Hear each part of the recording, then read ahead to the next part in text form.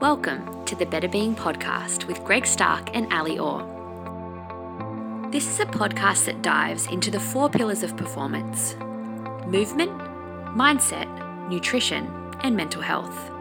We speak with experts, find real-life case studies and helpful anecdotes, and we do our best to learn more about optimizing human performance. All right, guys, today I am here with Helen D'Silva, who I'm really excited to talk to. She's a registered psychologist based in Brisbane, and she has a wealth of knowledge around mental performance and working with high performance people, trying to get the most out of their mental health and their, using mental skills and all that type of thing. I don't know much about it, so I'm going to pass straight over to Helen. And Helen, I'd love for you to introduce yourself and talk about the work that you do. Yeah, look, thanks so much for having me on the podcast, Ali. It's definitely a pleasure to be able to offer some insights around various things. So I guess, the sort of work that I do, I guess the demographic that I work with, I tend to work much more with people who are in the sort of corporate sector and professionals and those high demanding, high performing roles. So examples of sort of clientele I have are veterinarians who are, they're either specialists or they're just about to hit their specialists, going through their fellowship exams. Also some medical hype sort of professionals in that area, so looking with anaesthetists, cardiologists. So I've got some medics in there. Definitely have done some work with athletes too, which is quite exciting, very, very different to a degree as well because the needs are different, and performing artists now, so doing more of that with musicians and also actors as well coming up in Australia, which is really fun. That's a really fun part. So it's nice and varied.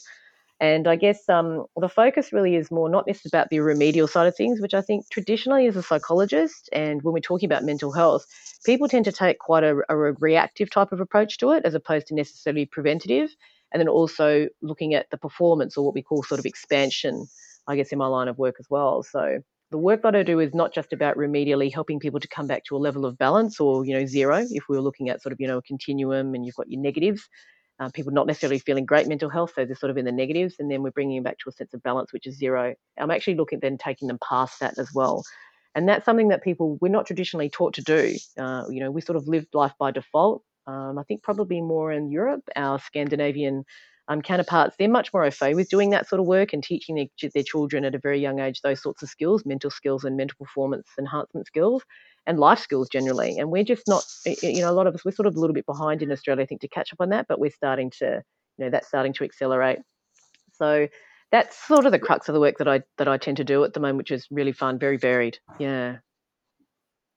Yeah, I'm really interested in, you say you're doing like med students and stuff in the medical field and then performing artists and musicians. Like that sounds to me like completely different fields. And are there like really different, type of mental skills that you would need from one person to another, in those different types of fields? Yeah, look, there definitely are. I think there's always going to be sort of a nice base suite of things I think people can always really benefit from. And so usually at the outset, if we're looking at just those two sort of types of clients, so looking at sort of medical professionals, veterinarians, and then also looking at performing artists, some of those base things are going to be looking at imagery skills, and it's not necessarily just about, using your imagination. It's much more involved in terms of learning how to actually engage the 5 human senses. So we're really making it real.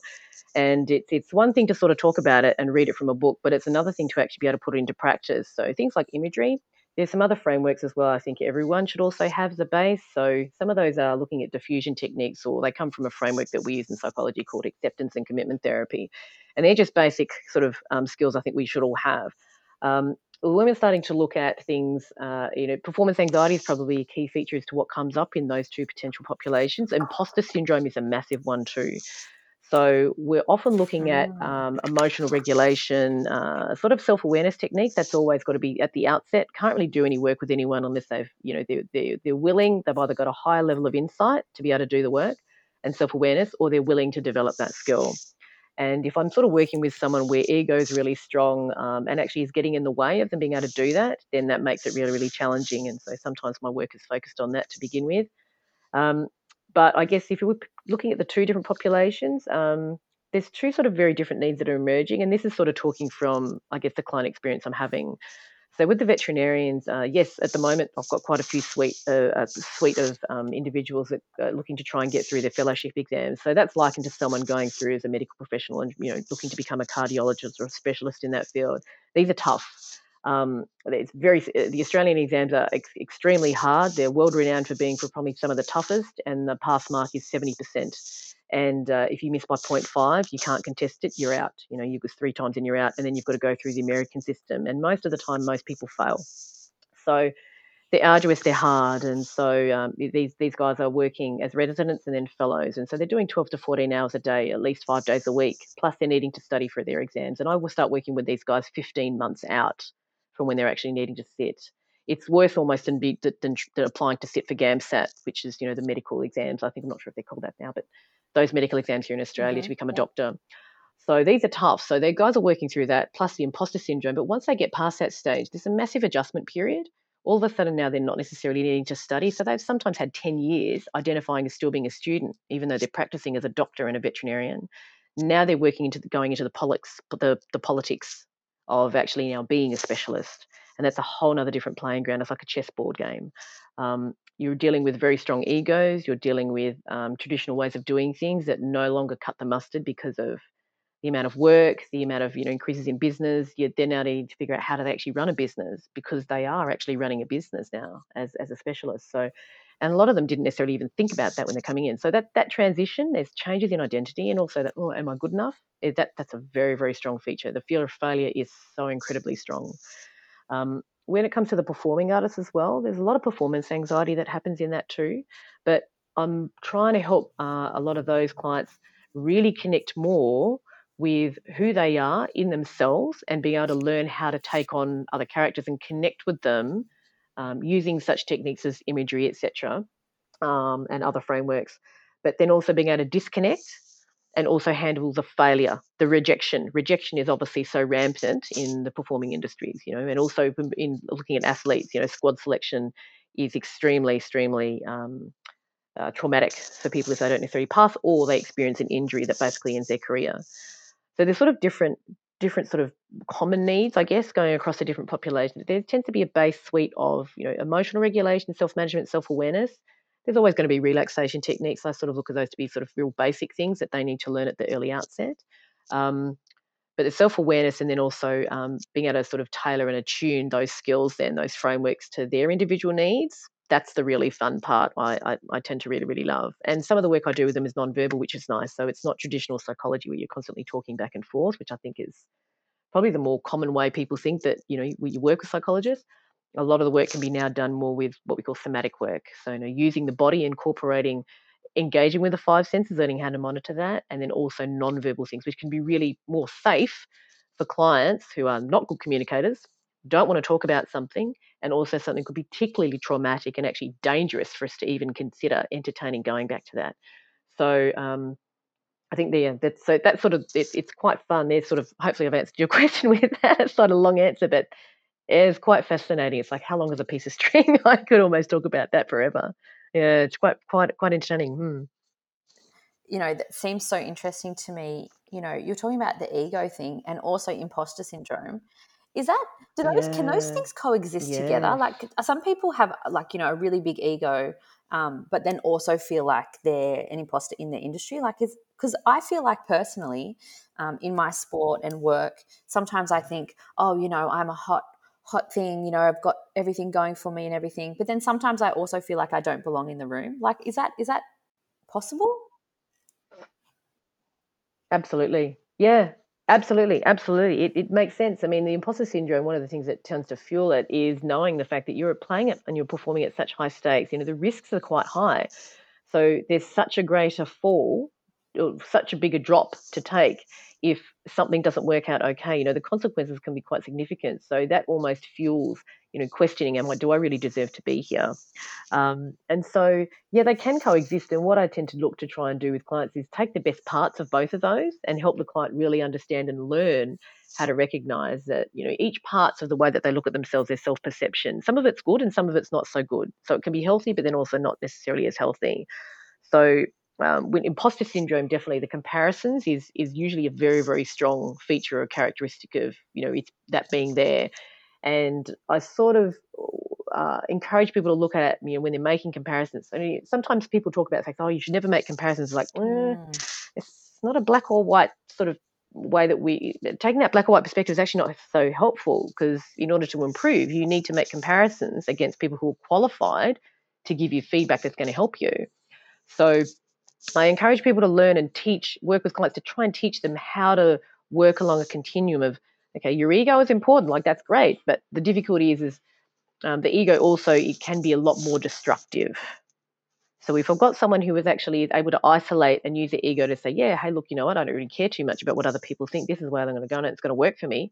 Great. I'll say, how do we look to try and, bottle that? How do we take the essence of that and use it to your advantage? But then I'm also in sort of in the passenger seat. Clients always in the driver's seat, but trying to point out to them, hey, look, you know what, there's a bit of a danger here. I think that we've got to look at how we manage and, set some boundaries around this and identify when it's not going to be so helpful to you. So they definitely can coexist. They often always coexist, and none of them are ever mutually exclusive. It's about trying to fine-tune, getting the best balance of both for the client, and working to that end and helping them be able to recognise that in themselves. Yeah. Yeah, because this is something that I imagine in high performance areas in all industries, people struggle with ego, and you probably see narcissistic personalities and all those type of things. And it's interesting that you say sort of healthy versus unhealthy, because there's got to be a fine line, right? Like, how do you know when you're going over the other way, There always is. Oh, look, that's a hard one. It's once again, that's one of those, how long is a piece of string? And I always say to people, when I'm doing mental health workshops, I get asked this quite a bit. So, okay, how do you know? And I said, look, first of all, it's not a question I'm ever going to answer to a group and say, this is what it looks like, because you just can't, that's an invalid answer. If anyone ever does that, it's like, oh, but it's more, I'm looking at the individual and saying, look, in terms of your level of functioning and the way in which you need to show up and perform and be in your world, what are the mitigating factors here? What are the risks and what are the thresholds? What do they look like for you? So when it comes to talking about what's normal and what's good and what's not so good, it really comes down to me stepping into the client's world and saying, what actually is working for you, and actually what is the way in which you're continuing to operate in this pattern, but it's actually not serving you and it's actually hurting you. So when they start to develop that self-awareness, at that point, then they're starting to make their own judgments about it. But with my help, I'm looking to facilitate and guide. And I guess a process I tend to use is something called motivational interviewing, and that's helping to look at different pathways of the choices that they make or how they're showing up to help them identify what those thresholds need to be. Clients always make their own decision. That's the difficulty. So it's about respecting that, but then also helping them to develop and learn, okay, what actually is a fine line here?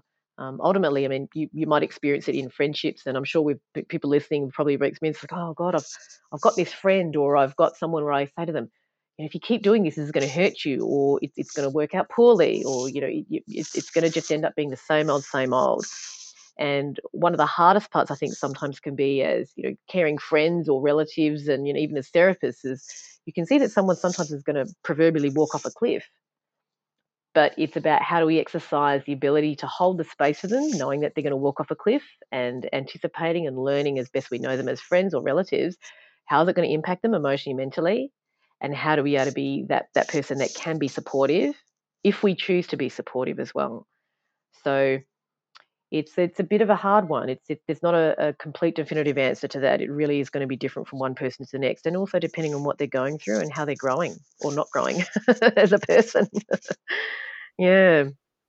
Yeah, it sounds like it's so individual, in terms of people's personality and their situation, and there's not really going to be a clear-cut answer, right? Absolutely. Yeah, I'd love to say that it is. I think, if anyone comes up with the answer to that billion, trillion dollar question, fantastic. But in all honesty, I don't think there is. There's not a pure black and white to that. It's going to be assessing quite a few different things before you come to a decision, or you help the client come to a decision as to what that fine line is. Yeah, and I guess like what you're talking about before, sort of like the not just treating people when they come in with problems, but actually trying to make them better from the baseline, like, is that sort of, can you get people coming in and then sort of try and mitigate this stuff before it happens? You know, is that something that you do? Yes, definitely. I guess the approach. I mean, all practitioners will take they apply their own personal approach, professionally speaking, and also, their personal flair of that when they're working with people. My approach is always usually, let's actually look at what the current state of play is, and I look to just listen to what the client's experience is. Existentially, I want to know, okay, what's your world like? How are you operating in that as well? And so my brain goes ticking at 1,000 miles per hour, going, okay, let me see what's actually working patterns here. What are some automatic things you're not conscious of here?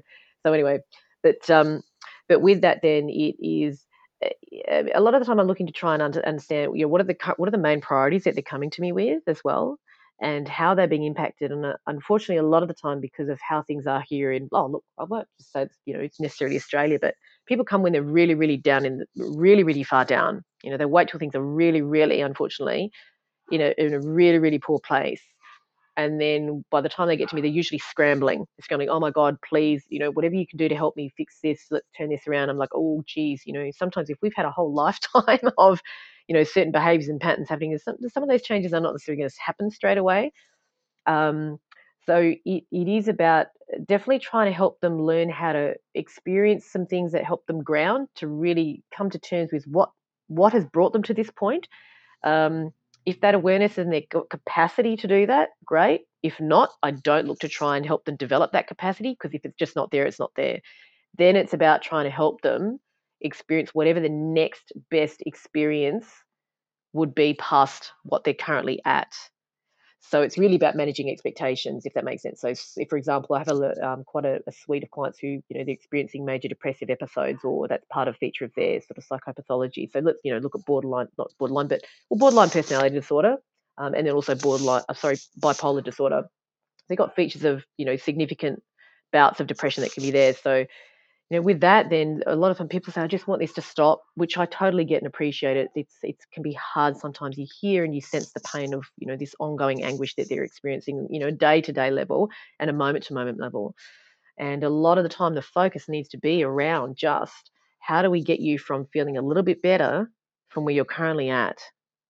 There's a long-term prognosis but prognosis is not necessarily great with these two types of disorders, but it's a journey. It's about helping them recognize, okay, we are actually on a journey here, and the next best step in the journey, what could it actually look like, and what would it actually feel like?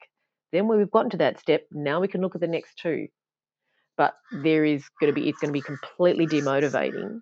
Psychopathology, not completely demotivating for someone to be focusing their eyes on the prize and the end point that is complete polar opposite to what they're currently experiencing, without doing the groundwork in between, and not highlighting to them there actually needs to be some groundwork that needs to be done before they get there. So a lot of the time I'm really helping to manage expectations when people come to, particularly if they haven't worked with a therapist before, or they've had bad experiences with a therapist or a psychologist or whoever. So it's challenging, but it's also really rewarding when all of a sudden somebody goes, oh yeah, okay, I see that's got to happen, and all of a sudden the resistance, the pressure that they're holding starts to wane a little bit. Then we've got room to move. Then we've got capacity to now build the skills. They're holding when they're holding emotionally and clutching so tightly, because they are in such pain, it's like, oh, I need to try and help them develop ways to loosen the grip a little bit. Then we've actually got some breathing space and room to move. Yeah, and it sounds like you have to really help frame people's mind to think differently, right? When they're in such a dark place, and then open them up to all these ideas, and that's a hard job.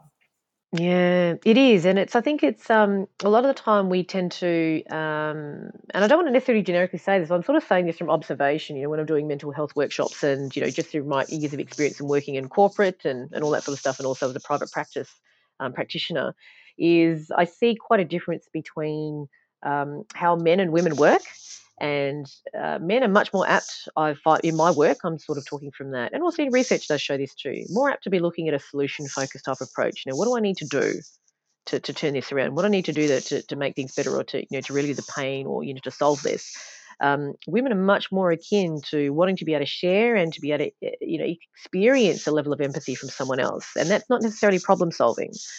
So one of the big things I tend to illustrate in mental health workshops, because I see there's a blanket message that goes out there. It's like, you need to be able to, demonstrate empathy. It's like, yeah, that's important.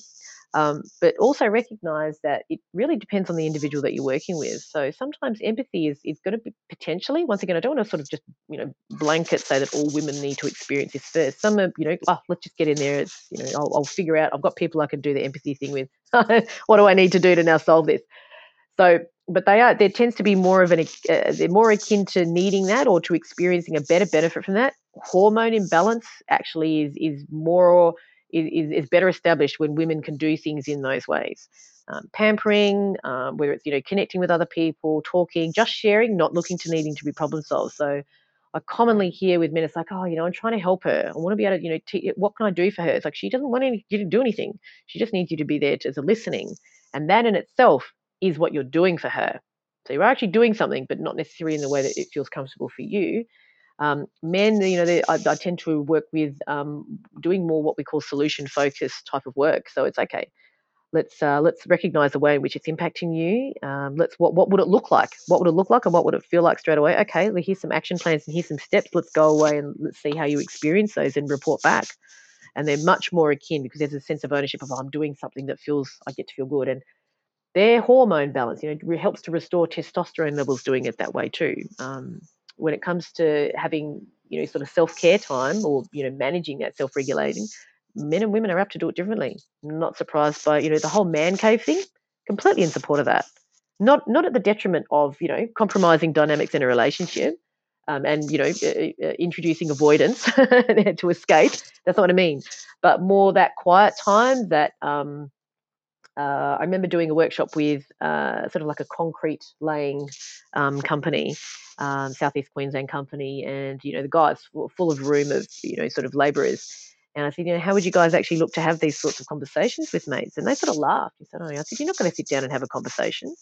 I said, your wife might expecting you to do that, and they all rolled their eyes. I was like, oh yeah. I said, but you guys might, you might go to a bar. You're going to go to a bar, sit beside each other, and just sit there and watch the footy together.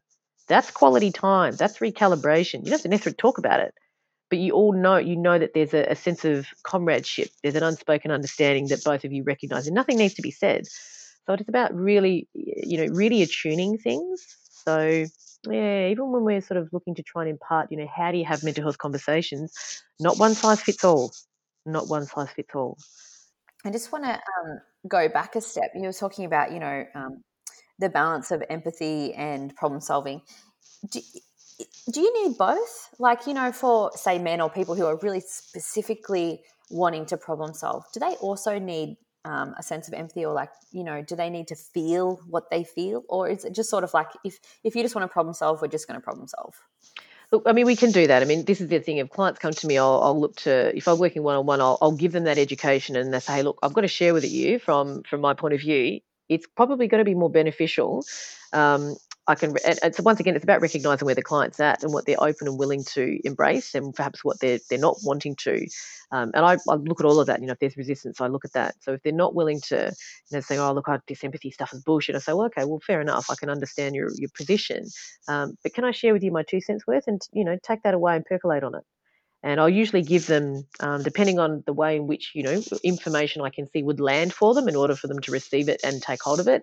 If they're looking for facts and they're looking for some research, I'll give it to them. If they're looking for an explanation or a demonstration of, a story as to how it actually works, then I'll give it to them. So I look to figure out what's going to be, more influential to them in terms of what their experience is and what their needs are.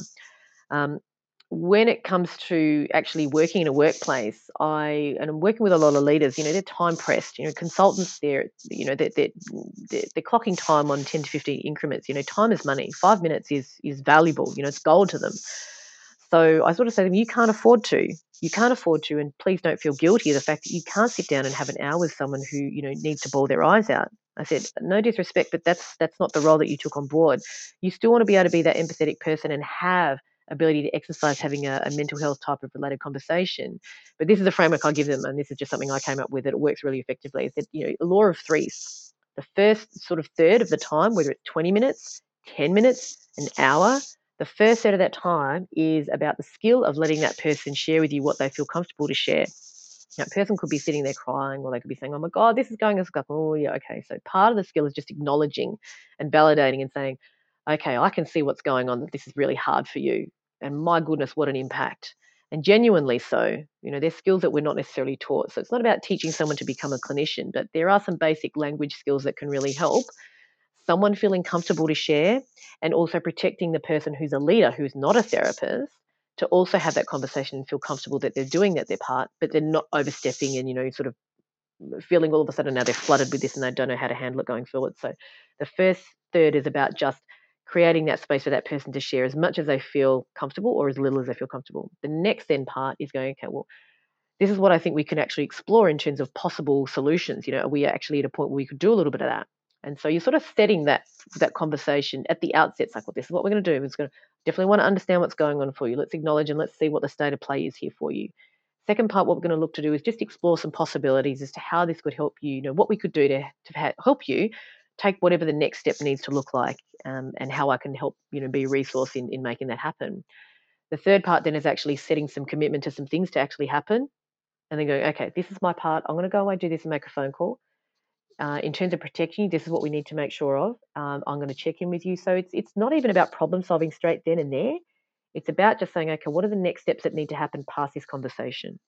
It's not just having one conversation. Sometimes you need to have a couple. So it's just bit by bit by bit by bit. That becomes much more manageable, much more au fait with the work schedule that people need to be honouring. It's more helpful to both parties as well, and it also then helps the person who's suffering to develop their own sense of control and agency of being able to affect and control and improve what they're currently experiencing.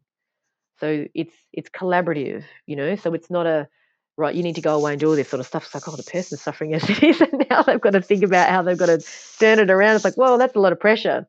And so it's not a loaded conversation. It's more let's just get a state and let's get familiarity with what's actually going on here. Not even all of it, just parts of it to start off with. And so it's skills to do that, but it's to fit work. And I do that with clients as well. I've got sort of 50 minutes that I'm working with them. So it's like, right, we've got stuff to cover. And so it is about trying to do that. But that particular type of framework I find is particularly effective in workplace situations, particularly when you've got consultants, veterinarians that I'm working with as well. It's like, you don't have time for that. You're overloaded with cases as it is, and your lunch hour is already taken up with 2 new cases. So good luck if you're going to have a chance to go to the toilet today. So it's that type of perspective is something that when it's a spoken way of having those sorts of conversations between employees and leaders, people know what there is to follow, and you can almost have an idea as to, by the end of the conversation, things are going to start to look better than what they did before we started it. Yeah, I think that's a really great framework. I'm really glad that you sort of broke that down and made it really clear, because I think people get really overwhelmed when other people come to them, like you said, when they need empathy or they need problem solving. And a lot of people, in high executive positions or, managing roles, they don't have these skills yet. And they don't want to. They don't want to either. And I look at them and sort of say, I appreciate that. They said, oh my God, what if you don't want to? I said, you're absolutely entitled to feel that way. Don't feel guilty for feeling that you don't want to have these conversations. But unfortunately, part of your role is to be able to find a way to make space for some of that, because part of being a leader now is you need to be able to develop some of those skills. But there are better ways that you can actually do it to protect yourself. So I'm often working with leaders to say there is a way in which you can learn to detach, that you don't need to be taking this on board, and feel okay that it's not all right for a whole hour to be lost in a day. It's about helping upskill them to put those boundaries and set those parameters in place. It's like we can have the mental health conversations, but we're also in a workplace too. And the leaders also do have responsibility to manage the safety and well-being and the vicarious effect of what's going on with one person on the rest of the team. So that can be hard to manage and be across to, that breadth of and that scope of accountability. So I say, for those reasons, you can't ignore the rest of your team for the sake of one person. I know that sounds really awful. And they're like, oh, God, that sounds really bad. I said, I know, but you can't afford to. You sort of look after one person, you're going to neglect the others as a result. So it's about helping them find the balance as to how to do that. So it's tough. It's very tough. Being a leader these days is incredibly tough. Because they're doing, and then they're managing, interesting personalities, and then how people are coping, and incredible workloads that don't seem to be relieving anytime soon. Like, do more with less, and at the moment that doesn't seem to be changing. Yeah. Sorry, just the sides of the question. When there's like culture shifts and stuff, or like somebody seems to be feeling differently in their team, Are there things that people in managing positions can do to sort of combat that? Or, like maybe they notice the mental health of their team is declining as a whole. There's certain things they can do to sort of boost morale. I mean, morale is probably not that thing that I'd be looking to do straight away. It depends on what actually they're noticing is happening in their team. So if people are feeling particularly overwhelmed and anxious, it's going to be actually looking at what the reasons are, first of all, to discover why that's happening in the first place, particularly if the whole team's experiencing it. If you've got one person, you've got an idea that it's possibly the way in which they currently they operate in the world. They're going to be bringing some personal things to that, personal character traits and things that are affecting that. That one person's sort of singled out as experiencing something unique that not everyone else is. So you'd be looking at it from that perspective. If it comes down to sort of what I was just saying before, if there's sort of if somebody's experiencing a heightened levels of anxiety, or people are starting to take more days off work and needing mental health days, it's like, okay, there's a problem there as to why this is being caused. And so trying to boost morale is like, well, hang on, that's sort of just skirting over the fact that there's a real serious issue here that is probably needs to be addressed and solved. So I'm sort of a little bit different. I'm saying, okay, let's not try to escape the fact that there's something that's going on here that is really causing detriment to your team. You continue to do it. I mean, sometimes I've actually had to mitigate businesses about, helping them avoid lawsuits. I know that sounds really terrible, but fair work cases. Like, we've got to look at this. It's in your best interest. It's in that person's best interest. And if you don't take care of this, first of all, there's a legal issue, but that's not the primary thing. Sometimes I've had to see that to actually get the management team to sit up and listen. But then primarily it's about, okay, how's the person experiencing this pain? Is the management team a result? Is it directly something that's coming from you? And those conversations are not necessarily something that a person who's suffering can have with a management team, particularly if the management team is causing something.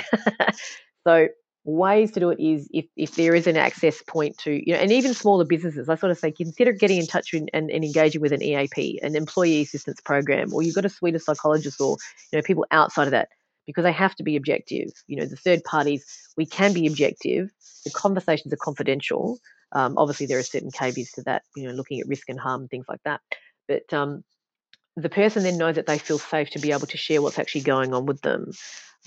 When they're not, then the pain continues to happen.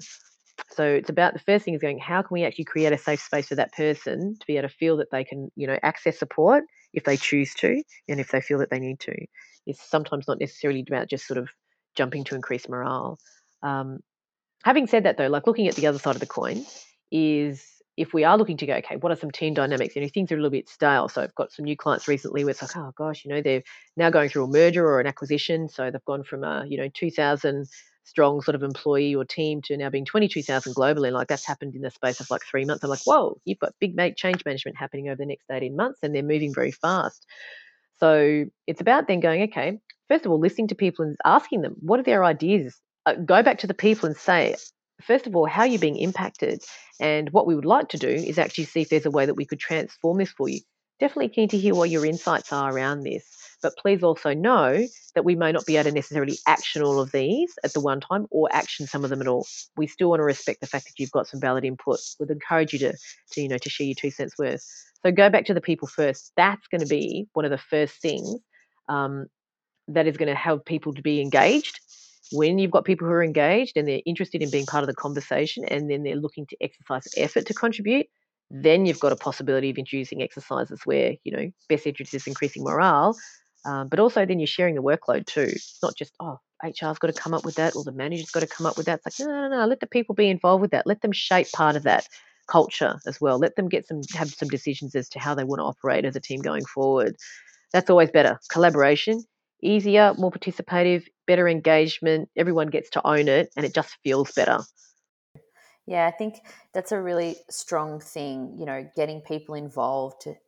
Everyone can acknowledge that something needs fixing, and they can all work together on something. Yeah. That's really powerful. It is. And I think, for leaders, it's tough. So it's actually starting to introduce the empowerment and the accountability for people. It's about teaching your employees to become leaders in their own right. It's like, you want to change?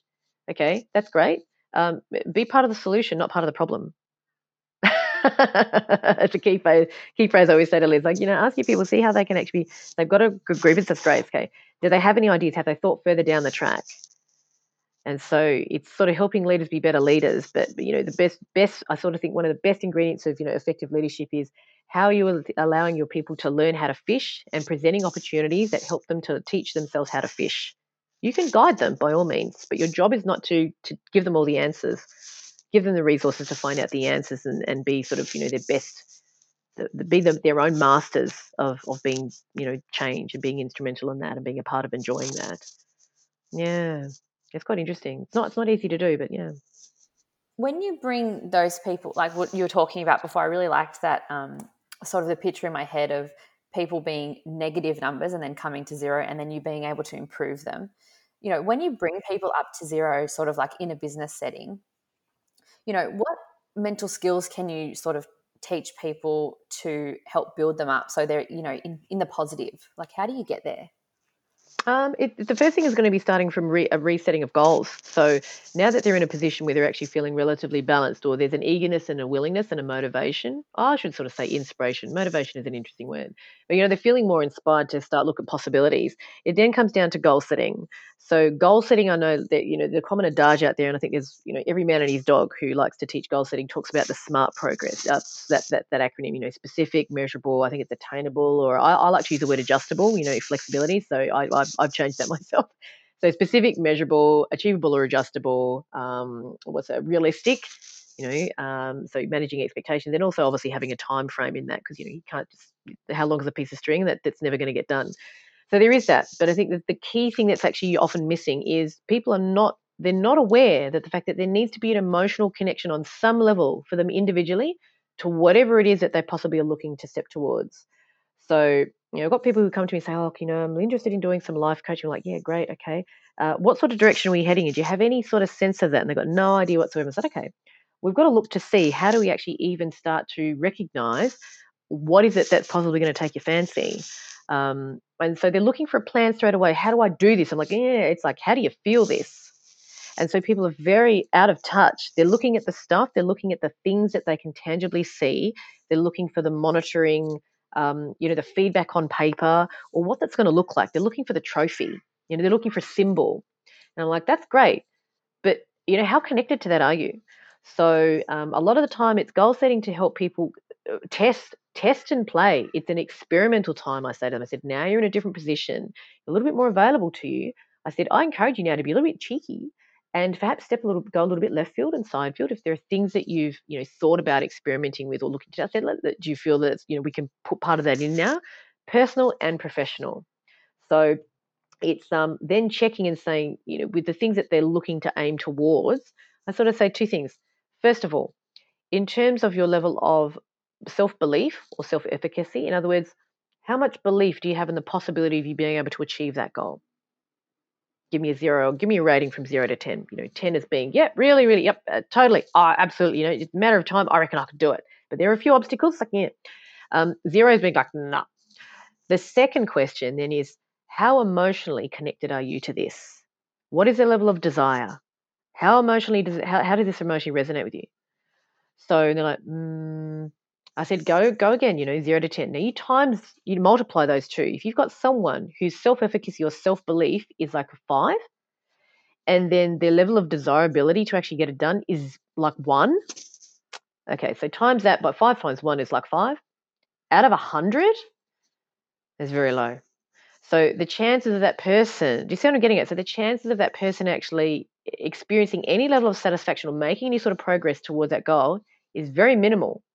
So I actually use that process to reflect back to people when we're doing any sort of goal setting. I was like, But it's not even just looking at it once. I say, I want you to go back over the next couple of weeks, once a week. Keep looking at these. I don't want you to think too much about them. I just wanted to check in with yourself. What is the consistency of this here? Are the numbers still the same? Or are you now starting to come to terms with the fact that you've set a goal that you have actually no real emotional interest? There's no desire.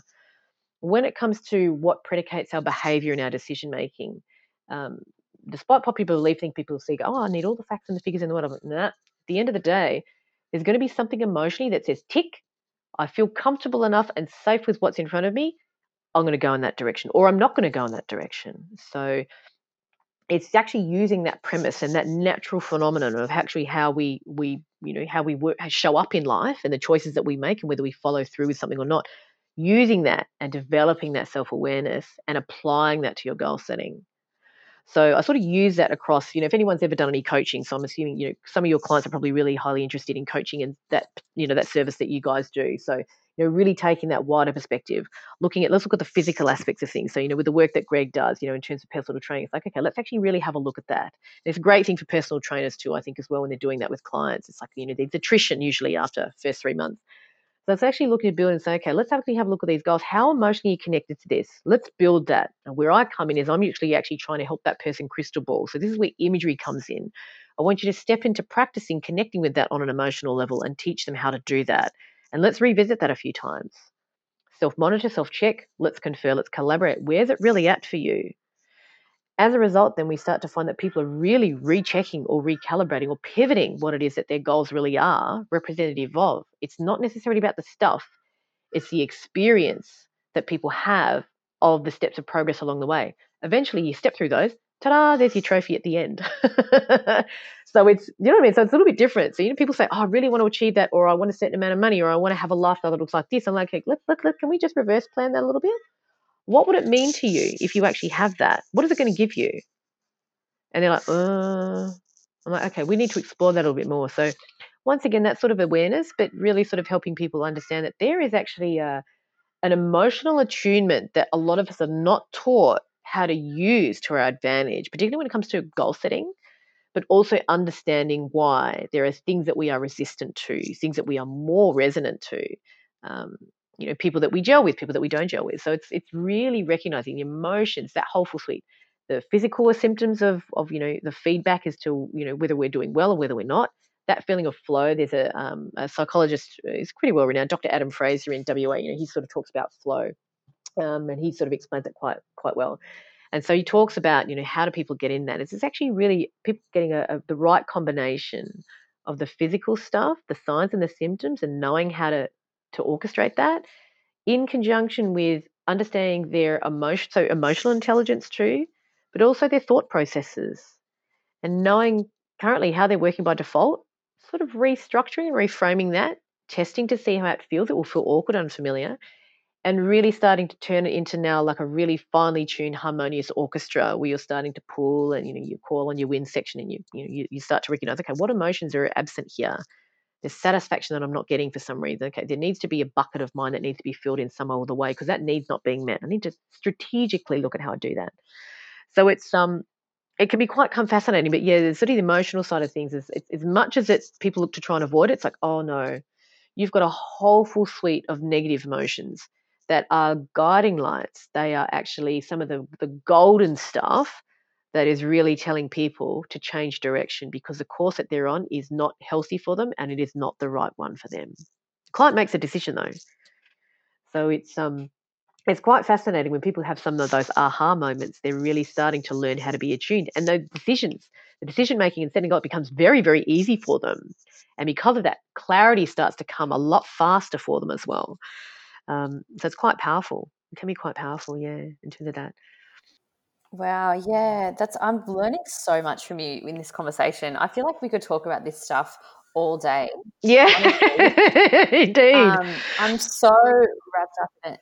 Yeah, and especially about goal setting. Like you said, in my industry, we do a lot of fitness. I do a lot of corporate fitness, but also coaching one-on-one. And this goal setting stuff, we learned in uni, SMART goals, make sure everyone's got these, measurable time-specific goals. But you're right. What's actually important is meaning, It is. And meaning that makes sense to the person, yes. Yeah, and I think I'd love to take that into my own practice as well. And then, when I'm talking to other PTs and more junior PTs and stuff, I think that's going to go a long way. So thank you for that insight. I feel like that's blown my mind today.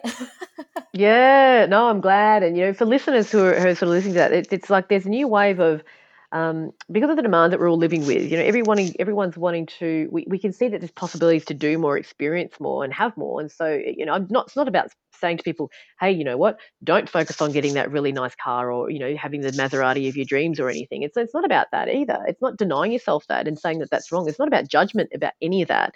It's more about really connecting with, like you said, I think that word was great. What is the meaning? What is the meaning that this has for me in a way that is going to get me to feel good and help me move further towards experiencing a better quality of life, better quality relationships, and if experiencing life in a more fulfilling fashion. How do I get more personal satisfaction out of this? In my relationships with other people from whatever years I've got remaining on the planet in this lifetime. And I think particularly if you're working with younger people as well, learning how you can actually gauge that. The people are not necessarily, for want of better words, they're not tarnished, hopefully, by too much workplace trauma and things like that. So, they're still in those early phases. I sort of really want to encourage, particularly people who are younger, to learn how to identify what that is for them, connect with them, and to not lose that childhood innocence. That's one of the things that I'm trying to always build in with the adults that I work with. Is like, I need to try and work with them I'm looking to try and work with them to tap into that childish innocence, that playfulness. That's creativity. And, in being leaders, that's what injects the fun in adult workplace relationships. That's what takes businesses forward. That's what takes people, experiencing better levels of performance. That's what expands people's potential. The world needs more of that. There's only one unless you're an identical twin. Even then, there's differences between you and, your twin. But there's only one of us. So, we have a unique blend of so many different possibilities and so many different, skills and talents and possibilities to stretch your mind as to what we're going to do to contribute to, the world, or just to experience a better quality of life that's going to have a flow-on effect positively on other people that, that we're in touch with. So I always say to people, we want to look to see how we can help people connect with that as much as possible. The world doesn't need more clones. What we need is more people using their own uniqueness to add more color, more enriched experience of work, more enriched experience of supporting each other, more enriched experience of expanding upon ideas and doing things differently. So it's definitely embracing individuality as much as possible and helping people, use some sort of key mental skills in the toolkit to go, don't lose sight of that. Here are some skills to help you make sure that you build that in. But also I think it's, they're life skills that I think always should be taught as early as possible to help people self-regulate. There's going to be trauma. There's going to be stuff that you don't like. There's always going to be people that you come up against. They're learning experiences, but they're also quite traumatic as well at the same time. And so it's about helping to equip people to, develop their own toolkit depending on what they choose that they want to go towards. Yeah, that's awesome. I'm so happy that I got you on this podcast to talk about this stuff because I think it's so relevant right now, especially we're talking more about mental health. We're getting, people are trying to do better at work and they're just trying to come back up to baseline, and this stuff is so important. Absolutely. Yeah, there's a lot of people that are really suffering. I hear so much, and it's only getting worse. It's only getting worse. And I think part of that is there's stigma around it. There still is. There always will be, I think, for some time. There's also cultural influences. So there are many variables that are actually influencing people experiencing mental health decline.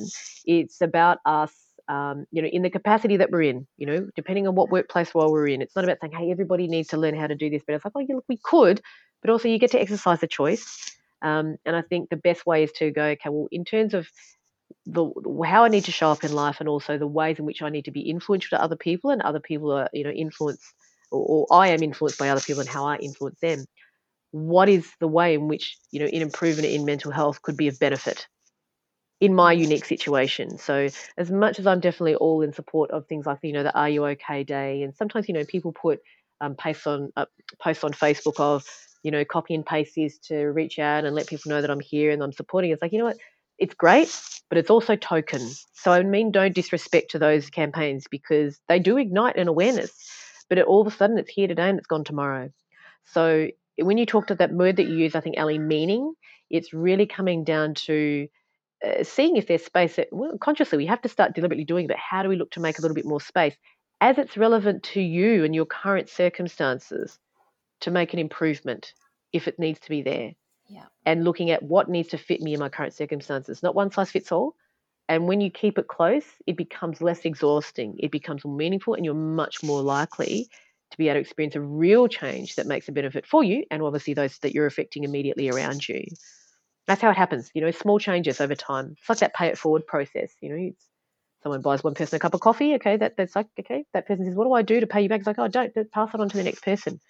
Small, little, and often. That's the way that we're going to change. We're going to create legacies and long-term improvement. But mass sort of marketing, it's like, it's great, but we know it's, that's what marketing is like.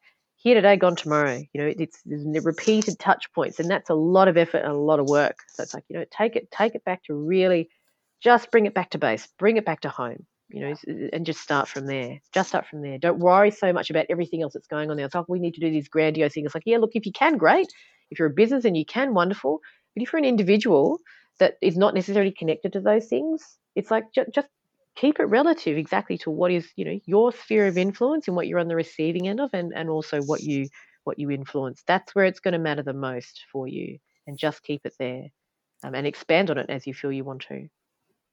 That's great. Yeah, really good tips there. I really like what you said about having relative influence. And as people go out in the world and we try to help other people and we try to give good information and blast things out, it's overwhelming. And I think what you say about being relative, like how much influence do you really have and how much can you impact? It's probably, not as much as you would like, but just be relative. That sort of takes a bit of the overwhelming part out of it. It's true, and also not projecting, so not looking to force it on other people as well. So I mean, I've got friends who are well-meaning, and because I'm a psychologist, I think they they think that I should be across, the mass promotions and all that sort of stuff. I say, oh look, God, was it Mental Health Week? Sorry, I totally forgot. I've got busy week of clients. I've got some other things I've got to do. I'm writing something. I'm doing some copywriting for a client overseas in the US. Blah blah blah. But it's like But, people, they copy those posts, and I say, look, I acknowledge it. I think it's a great gesture. I said, for me, I'm not going to copy and do this post, because I said, I know for me, it's going to be easily here today and gone tomorrow. I said, what I'm actually going to do today is there's going to be 2 people that I know that I've been meaning to contact for some time, and I haven't done it. So thank you very much. I'm actually going to reach out to those people today and say, hey, look, when are you free for a catch up? When can we have a Zoom call? Or we haven't had a coffee for a while. When are we going to do it? That's where it starts. So it's the action. It's the actual taking the step and actually doing some sort of action. And for me, it was on my cards. So it's about looking, once again, that's an example of how it's relative to me, and it actually has a flow-on effect. So it's the action that is what is important, not necessarily just let's just put a blanket sort of chainmail message out there. I'm not one for chainmail at all, and I actually stop it dead in its tracks. So anyone, if you're thinking of ever sending me chainmail, don't even consider it, because I'm going to delete it. Delete, block is what I tend to do. It's not that's my mantra for that. It's like, nah, sorry. I was going to say, are they your psych skills? Delete, block. No, that's a personal thing. We were never taught about doing any of that either. I think people tend to laugh about it though, because I thought, that's a Hellenism. That's just one of my strategies. Take it or leave it as it suits, and it may work for you, but notice that there can be consequences that people might not like being on the receiving end of, when they realize, oh, actually, I've been deleted and I've been blocked. And I'll go back to that person. I'll say why. I said, look, I asked you not to send me this stuff, and you have. I can't afford to have this taking up my newsfeed, so I've just deleted and blocked. Happy to re-engage, but if you do it again, I'm off. So, I'm setting the boundaries there, respectfully so, and, explaining, giving my rationale. But once again, it's about putting a stop to, it's about putting a stop to some of that stuff that is sometimes the mass marketing that doesn't actually go anywhere. So don't look to put energy into that. Put energy into the stuff where it is actually going to affect someone, and someone feels it, and they get the quality experience. They get far more quality experience in an exchange of feeling empathy, cared for by someone. Said, hey, I haven't been in touch with you for a while. I haven't spoken to you in 6 months. Oh my goodness. And I know it's great when we catch up. It's like it was yesterday, but it hasn't happened. When can we do it? Let's do it. Great. And literally for me, it's scheduled. So I don't have open-ended, hour long, 3 hours long. It's like 30 minutes. Tell me what's going on. So if people know, that I'm busy, and so I explain to them parameters and set that up with them. It's like, I'm really keen to talk. I've said, oh, definitely, let's do it again, but let's not leave it so long. So I actually schedule it. I schedule it in the calendar. I go, it's time to have a catch up. Once again, females are more likely to do it. For guys, I say, when's the next time you're going fishing? When you're going to the football next? When are you doing that stuff? Is it, when are you having a bit of a boys' weekend? Is that on the cards? No, I said, it's time to do it. Business owners as well, I'm saying to them, in order for them to be better performers, I say, you haven't had, when was the time you actually took some time out? I said, I don't mean necessarily, completely step away from your business, because sometimes people can't do that, and that actually can create more stress. So there's definitely clear research that shows so I think it came from Switzerland or one of the Scandinavian countries. There's more of that coming through. It says it's actually better for people, particularly in their high performing roles. Don't necessarily look to take massive chunks of holidays. This is very jarring. You're hanging out, first of all, for when you go away. But my God, is it tough to come back to work and pick up the momentum. You're going from 0 to 100 That's not healthy, and it's hard to do. Plus, you feel more resentment. You have that massive fatigue now because of that jarring effect of coming back straight away. So, the sort of thing is, as often as you possibly can, if you can do it in your business or as a leader, great. Go and take a big, holiday, a couple of blocks of weeks in a year or whatever. But little and often, if you can do a 3-day weekend where you might, part of it might be, yes, look, I can check emails on a couple of days, but I'm only going to do it to a certain degree. And that's all I'm allowed to do while I'm away. So I'm sort of still in touch with it. I feel less stressed instead of that way, as opposed to completely cutting off. Or, the complete cut off for 3 days might be right. But it's, 3 days every 3 months, perhaps, or every 6 weeks or every 8 weeks. Not necessarily, let's just wait for that annual holiday where we go away for 3 weeks. I'm not saying it's bad. It's about recognizing what your rhythm is, but also being cognizant of how you actually need to transition yourself back into work as well. So it's rhythms. It's all, I look at it as waves, gentle waves of holidays and breaks coming through. And I can spot it when I'm working with clients, business owners at the moment and entrepreneurs who are in startups and so they're running like a steam train. I'm like, you guys have got to learn to do this strategic daydreaming. It was called constructive daydreaming. It's a guy named Srini Pillay, a psychiatrist out of Harvard Business University or Harvard Business School, and talks about, I love the way he pitches it, constructive daydreaming. Let your mind wander. Create time in your day where you need to literally do deliberate mind wandering, but it's directed. It's not about looking to try and necessarily come up with a solution straight away, but it's sort of exercising that constructive daydreaming. Some people call it procrastination. I'm like, when it's directed towards something, it's not. It's purposeful. So, whether it's 3 days every so often to go away and do some constructive daydreaming, you're still working on your business, but you certainly don't have connection with the everyday stresses that are having you constantly putting out fires and taking too many energy units away from you. Yeah, that's great. But before I let you go, I want to go through a quick fire round with you. All right, so first question. If you could change someone's mind about something, what would it be? Oh my goodness. Are we talking about in a psychological capacity? Or sort of, I guess in the theme of what we're talking about today, so we're talking about Whatever you like, mental skills and psychology for high performance. Negative emotions are just as important as positive ones. They have as much value as positive ones. We were born with the full spectrum and range of emotions, human emotions, for a reason. It's about just learning how to use them to your advantage. They are all telling you something. They are all signposts to something. They have value to help make your life better. So that's what I would want to change someone's mind about something. Yeah, that's quite controversial, right? Most people think they want to suppress those things. Oh, I like that. Yes, indeed. So the unicorns, pots of gold and rainbows, that's my trademark phrase, by the way. The unicorns, pots of gold and rainbows, despite that sort of common, mass media, it's about being happy and positive all the time. From where I sit, from a personal level as well as professional, it's a load of BS. In fact, most of the most therapeutic work is about teaching people how to embrace that side of their emotions, learning how to come to terms with what they actually mean, reducing resistance to them. And as a result of doing so, it's like, my goodness, there is so much more value that comes with how they then learn to turn their lives around or, turn their current circumstances around that are particularly traumatic. Yeah, so that would be probably one thing, I think, just as a psychologist. That would be my legacy until the day that I, finish this lifetime.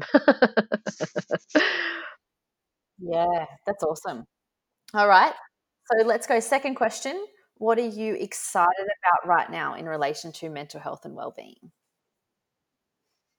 I'm seeing more men embrace taking care of their mental health, but in a practical way. I had some really enlightening conversations with some incredible IT sales consultants. So these guys are international salespeople. They have different regions and markets across the planet for a large global sort of IT organization they work for. And so I was doing it with them, and I was like, "How do you manage your mental health?"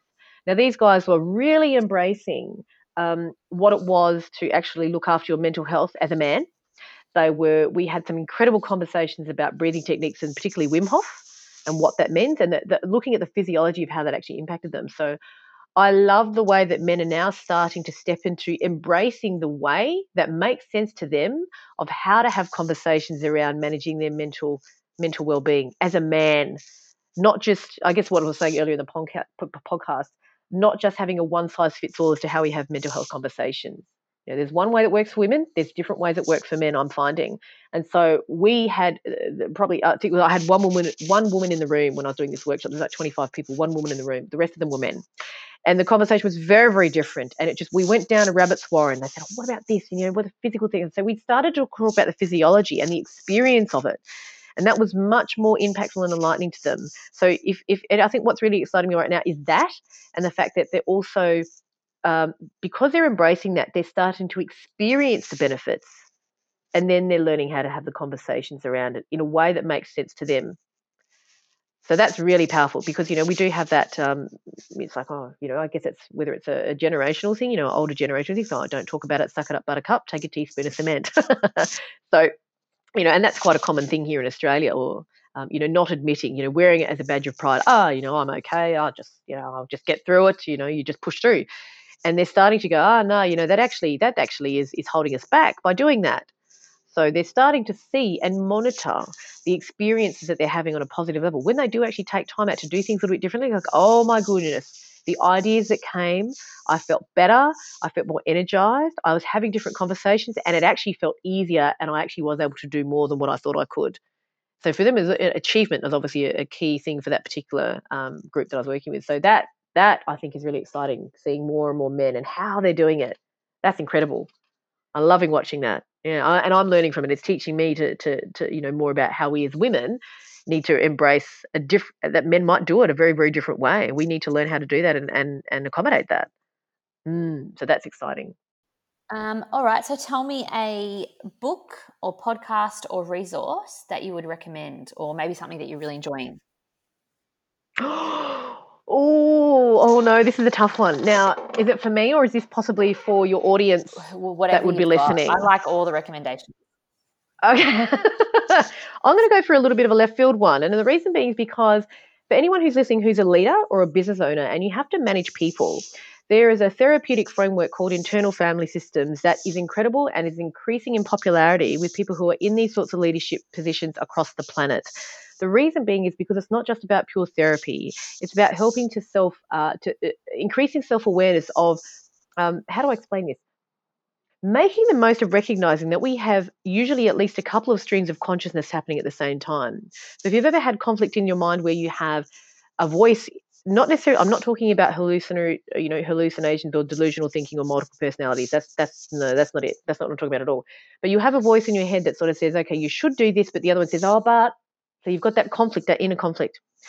So internal family systems is an incredible framework where we learn how to use those voices to our advantage, because sometimes they come through quite punitively. We've got self-talk that says, oh, you shouldn't have done this, and you need to do better than this, and you shouldn't. So we hear that, and it can be quite damaging. It can be quite sort of self-deflating and derailing for us. It stops us in our tracks and stops us from achieving things that we're wanting to do. So we start to learn how to embrace that voice. We start to recognize that it actually is showing up and is there serving us for a purpose and a reason to protect us and to keep us safe. As we learn how to collaborate that, we start to use it to our advantage. There are times where we actually need that harsh voice to go, come on, you're just about to talk in front of people. You've got the goods. You know that if you don't do that, blah, blah, blah. So I'm sort of not explaining that particular part well, but it's learning how to not necessarily silence the voices, but listen to them and make friends with them, and then being able to learn how to orchestrate them to come in when they're needed and when they're not. And in a way actually really, really helps to increase that feeling of flow and energy through challenging situations where these voices are likely to come in and you're going to feel, oh my God, I don't know where to go. It can really help to improve experiencing levels of anxiety towards things that we're feeling really uncomfortable or resistance towards. And also really incredible in terms of noticing what those things could be in other people that you lead. So when you start to recognize we sort of refer to them as subpersonas or parts, you recognize those showing up in other people. And sometimes you can start to learn how to have those transparent conversations with, the people that you lead. It's like what's coming up for you. Okay, what do we know in terms of the way in which this particular way of thinking is serving to protect you? So you're actually helping the person, take ownership, I guess, of recognizing that even though they've got this going on, they actually still can manage through this.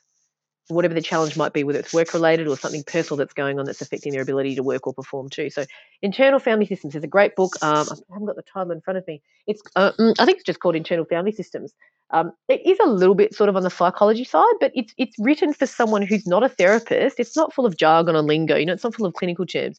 It's actually a really interesting read. And it's quite fascinating. And I think a lot of people will go, oh my gosh, that is so what goes on in my head. Perhaps a little bit different for men than women, but a lot of women, I think, will reason and go, oh my gosh, that resonates so much. If you don't have to silence the voices or resist them or try and push them away, it's like, no, they're there for a reason. This is how you make friends with them and realize what's actually possibly why they developed in the first place. So it's by an author, I think it's Margaret Sweeney and Richard or Dick, I think it's what Richard on there, Richard Schwartz. And I think Margaret Sweeney, they're the co-authors of that one, Internal Family System. So that's a fascinating one that I'm reading at the moment that I love. So good one. I thought I'd choose that because it's something I just love reading that, and it's part of a framework that I use. But it's also something really popular now for people who really want to take their leadership to the next level. So this is beyond just reading. No disrespect to Dan Goleman, but it's beyond some of that emotional intelligence stuff that's being that's been really sort of mass marketed at the moment. This is now really embracing it, really mastering self-regulation and being able to use it in a performance context as well. Really, really powerful. Yeah, that's a great resource, I think. I really like that recommendation. I might have a look at that myself. Thanks for that. Okay. Next question I have for you. A mental health hack or a health hack, something you always do. Oh, my goodness. Okay. So if people are unaware of this, your mood is highly impacted by music. On a very, very subconscious level, mood is so influenced by music and what you hear in that level that it can really give you a shift that could take you from really completely demotivated and going, oh my gosh, I don't want to go to work today, or gosh, there's something that's happening, to actually moving you closer towards being either receptive to the thing that you're wanting to resist and working your way through it. So I'd sort of say to people, have yourself a podcast that is energizing towards you. Perhaps look for tunes and things that take you back to a time when, which, oh my gosh, they might make you laugh, or every time that, that it's almost like you could step back in time and you remember having that time with your girlfriends or with mates or whatever. It's like, oh yeah, that was a song, or it's a Jimmy Barnes song, it's one of those, you see people, when you think about it, you go to bars and you see people get up and, there's a song that comes on and everybody's on the dance floor. Everybody's wanting to, to sing to it. It touches something, it emotionally and physically lifts them. So my hack is to assess, have a podcast or probably like a playlist. It doesn't need to be long, it can be short. Think about the day that you've got ahead. Know what you've got coming ahead and choose your playlist according to help position you to be prepared for or move you towards working through those things that you've actually got coming ahead. For me in the morning, like yesterday, I sort of started clinic at 7 a.m. and I think I finished at 9 p.m. So I didn't get home till 10 p.m. I knew it was going to be a long day. So for me, it's like there's some 80s stuff, a bit of 80s stuff from a movie that I got. It's like, oh, that's a really cool soundtrack. So there's specific songs like, yep, as soon as you hear it, there's no other option but for your body to respond to the vibration of certain sounds, certain compositions. So music, particularly lyrics as well. So there's music, that's one thing, that's tune, melody. Lyrics then as well, that adds another level of emotional connection if you so choose it. So be really considered. I'd say to people, be really considered. Have yourself a really cool playlist. If there's meetings and things that you feel anxious about or you've got to do public speaking, have yourself in your mind a playlist where sometimes, even if you can't listen to it for real, it's a song that that you listen to the tune in your head and it connects you to being in a stronger place that prepares you to be ready to deliver what you need to deliver. Yeah, that's a cool. I love music. I suck at music. I never learnt to read music, but I love listening to it. And funnily enough, I work with musicians, so. But that's really, really, really, really pivotal. So a lot of the work that I do with that. So I thought taking it from my clients as well and bringing it in and the research that I've done with it. Playlist, man, get on it. Yeah, and be really considerate about how you do it. Yeah, it's like not just listening to it. It's like choose strategically. Have something that has you feel towards something, either if it's also, not just preparing for something, but if you know that there's something that you need to revisit that holds grief and pain and you're avoiding it, that music can be sort of the softening segue into you experiencing and feeling your way through that. And, time limit it. Don't let it just go on ending so you're going to be a miserable mess. It's like there's a couple of songs that's like, just allow me to connect to that. that has meaning to that particular circumstance. Let me connect a little bit with that. Let me process a little of the emotion that I'm holding towards that and make it finite. Yeah. So there you go. Music. That's my little hack with that one. Love that one. All right. Last question for you. Anyone alive, has to be alive, that you would like to have a conversation with and invite them to dinner, and, ideally they would answer all your questions. Alive. Okay. No, look, actually I will. Yeah, no, it was like, so, okay. So there's two incredible therapists. One of them, well, the one who is alive, his name is Dr. Brian Weiss. Now, Dr. Brian Weiss is a psychiatrist in the US. He was an incredible guy. Now, I don't want to obviously give you too much of the story because we don't have time. But basically, in a nutshell, so Brian Weiss was a psychiatrist doing extremely well, but he was sort of, really intelligent, dean of his department, etc. He was head of psychology or professor, whatever, back in the early 80s. And, he's still practicing today, but different type of work. And what was happening is he was experiencing some progress with clients, so doing some great work. And then what would happen is his clients would recede. And it's like, oh, no, this is not good. So it's like, I need to do something different here. What can I try? So he decided to give clinical hypnotherapy a shot. He got some supervision with some comrades in his division, in his faculty. And what actually started happening was people were starting to recall past lives. Now, I know that, for your readers, it comes down to, what your level of belief is and, take or leave from it whatever you want from this particular information. So what would happen, though, is people were experiencing quite pivotal shifts when they were just, and he wasn't necessarily orchestrating this, the clients are just reporting this. So he would do just a natural clinical hypnotherapy session, and clients would start to regress themselves to a degree and start to recall things from what would be constituted or recognised in some other ways as a past life. So not current, present day, but something they've experienced somewhere else, either on Earth or potentially in another dimension. I was like, whoa, that blew my mind when I heard about it, a few years ago. Now, what was happening with some of his clients were there was a lady, for example, and his book is out there, so I don't necessarily have a plug for his book, and I'm not looking to. I have to declare that. I don't have any financial associations with recommending his books.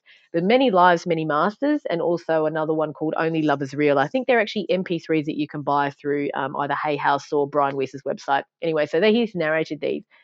And he tells a story of his client. I think one of them was Catherine, and then there's another one, Elizabeth. And so one of them was actually experiencing really terrible grief. She'd lost her mother in her current lifetime, and she was making some progress of getting through the grief. Grief cycle by research usually takes around 18 months or so. Not always, but that's sort of the leeway we look to work with as therapists. And it was getting to that point she really wasn't making any progress. So what happened was she experienced a regression, and she recognized that there were certain things that were happening where her and her mother were so closely intertwined in the different lives, so plural. They're so bonded to each other. And each time they were sort of separated. And there was a terrible experience where they were separated. I think her mother, or she was the mother, and her mother in this life was her daughter in a previous one. They were separated because as like a tsunami or a tidal wave came through, just killed everyone and drowned everyone in the village. And she described her mother, or that being torn out of her arms, and they were separated. So there was no preparation, nothing. It was just they were torn apart from each other. And so after revisiting that experience, the anxiety and the levels of grief and the impact that it was having on her ability, the teariness that she was showing it with every day, she was this sadness, this overwhelming physical sadness that she was carrying in her body, lifted and shifted incredibly quickly. And she was able then to think of the death and the passing of her mother, but certainly not carry the emotional weight and intensity. And off she went on with continuing life. Really interesting. So Brian Weiss is someone who I'd love to sit down and just to, I guess, listen to the story and the discovery. Also listen to the value that he finds, it more of the value of what he finds clients experience, and also how that particular type of therapeutic framework could be incredibly beneficial to people who are open to that perspective of seeking support through therapy. It's incredible. It's limitless almost. If that is a thing, and there's many accounts, there's thousands and thousands and thousands and thousands of accounts of people experiencing this. There's another podcast called Past Life Regression Podcast, not Brian's, but another one, and it's infinite almost, the number of circumstances where people are experiencing this and experience incredible healing in ways that are not necessarily conventional, traditional sort of frameworked 1 + 1 = 2. Let's take this step CBT type of work. And it can be prolific, the benefits can be incredibly prolific as well, in more ways than what the client was anticipating or what they were aiming for. So, no necessary guarantees, but that's someone who I'd love to really sit down and say, where do you want us to take this now? He's in his golden years. It's like, well, what do you want us to do? Who are your therapeutic disciples, so to speak? What do you want them to do? How do you want them to take it forward? How would you want your legacy to live on? Or how would you want the legacy of this work to live on? Because he's not the only one doing it. Michael Newton is another one, but he's passed on. So he doesn't fit the criteria. You said you wanted someone alive. He passed on back in, I think, in 2016. But yeah, he also was doing, incredible work in this area. And they didn't look for it. It came to them. Clients just started reporting this, and they're like, oh my gosh, what do I do with this? So they had to backpedal and really, really quickly increase their skills to go, oh my gosh, this continues to happen. I need to become a better practitioner to accommodate this. And now how can I use this to help more and more clients who possibly have this perspective of accessing therapy in a way of healing? Yeah. So he's one of my idols in that sense, therapeutic sense. And, at some point that's on my suite of skills to be able to learn and to be able to help include in part of the practice work that I do with clients and performance work as well. Yeah. Awesome. Well, I think that's a really interesting way to end this podcast. And I thank you so much for talking about, the work that you do and the way that you impact people, but also the stuff you're interested in. I think that's really cool. Yeah, it's a little bit left field. I'm very open as a practitioner. I'm not, swayed. I'm always trying to be very conscious of biases. And, we we're born with those and we develop those. And so it's always, I see it as something different as a learning experience. As much as we're evidence-based in the framework, so we've got to be really careful about how we're doing this. We've got to be, our job mainly is to manage safety for our clients and obviously then to heal them, help them heal as best we can. But, all sorts of things. If I hear of something that's actually a benefit to someone and it actually has, quite just a prolific impact, or, it can have an impact that helps someone that I'm not akin to, it's like, what is it? I'm curious to know. And I think constantly looking to be open to exercising that scope, and also being able to be effective in doing that. So not just, he who, chases two rabbits catches none. So not that spray and pray, let's just get, across every single possible thing. Like I can see that there's a real value in it, and I actually am akin to being able to acquire that skill and be effective for clients in that. Absolutely, I'm open to exploring that and looking to take it on board. But sometimes it's not necessarily a fit. So yeah, it's really more about attunement. But yeah, hopefully during today, Ali, I sort of wanted to throw some resources in there if people wanted to be able to go read further and, a variety of things as well. So not just straight, hardcore psychology.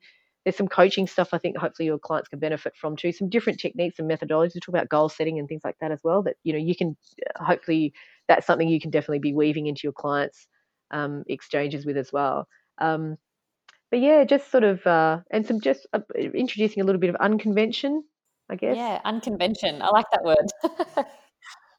Unconvention. Yeah, I'm a little bit unconventional. So we have fun. I laugh with my clients. People say, what on earth are you doing in there, Helen, with your people? I'm like, therapy doesn't have to be just hardcore and, going through the tough stuff. I think, gosh, there has to be fun in this as well. Yeah, no, I love that. And I really love everything you talked about today. And thank you so much for giving me the chance to pick your brain. Oh, it's been an absolute pleasure. Happy to, anytime, anything that can, help obviously the work that you're doing. I definitely would love to be able to help and complement and keep on supporting the work that I know that you guys are actually doing. And expanding upon that.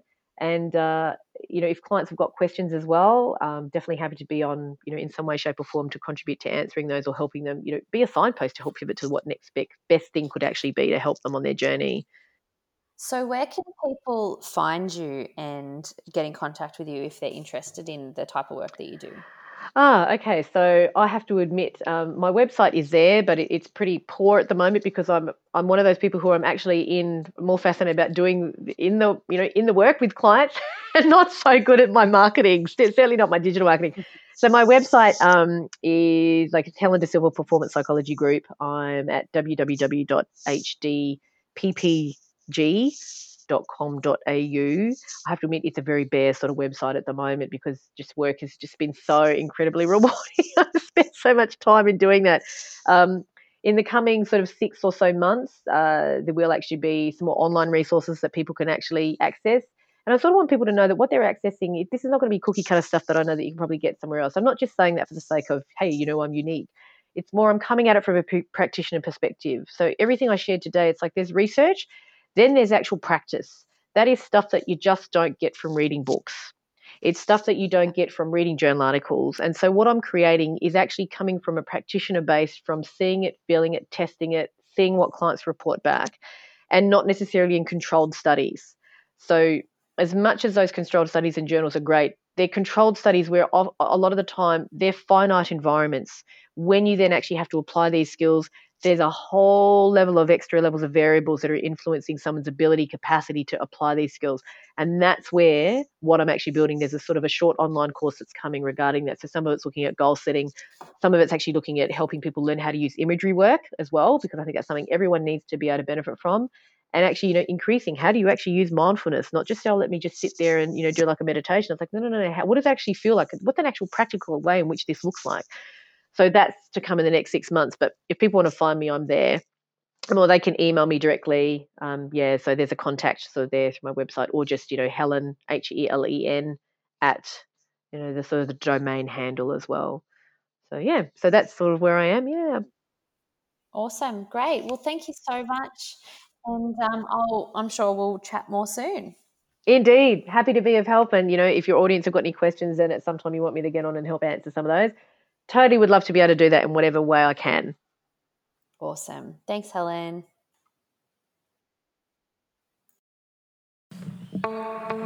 Thanks for listening to the Better Being podcast. If you want to learn more, follow us on social media at Better Being PT on Instagram and as Better Being on LinkedIn and Facebook. If you like what you heard, drop us a review. And until next time, stay well.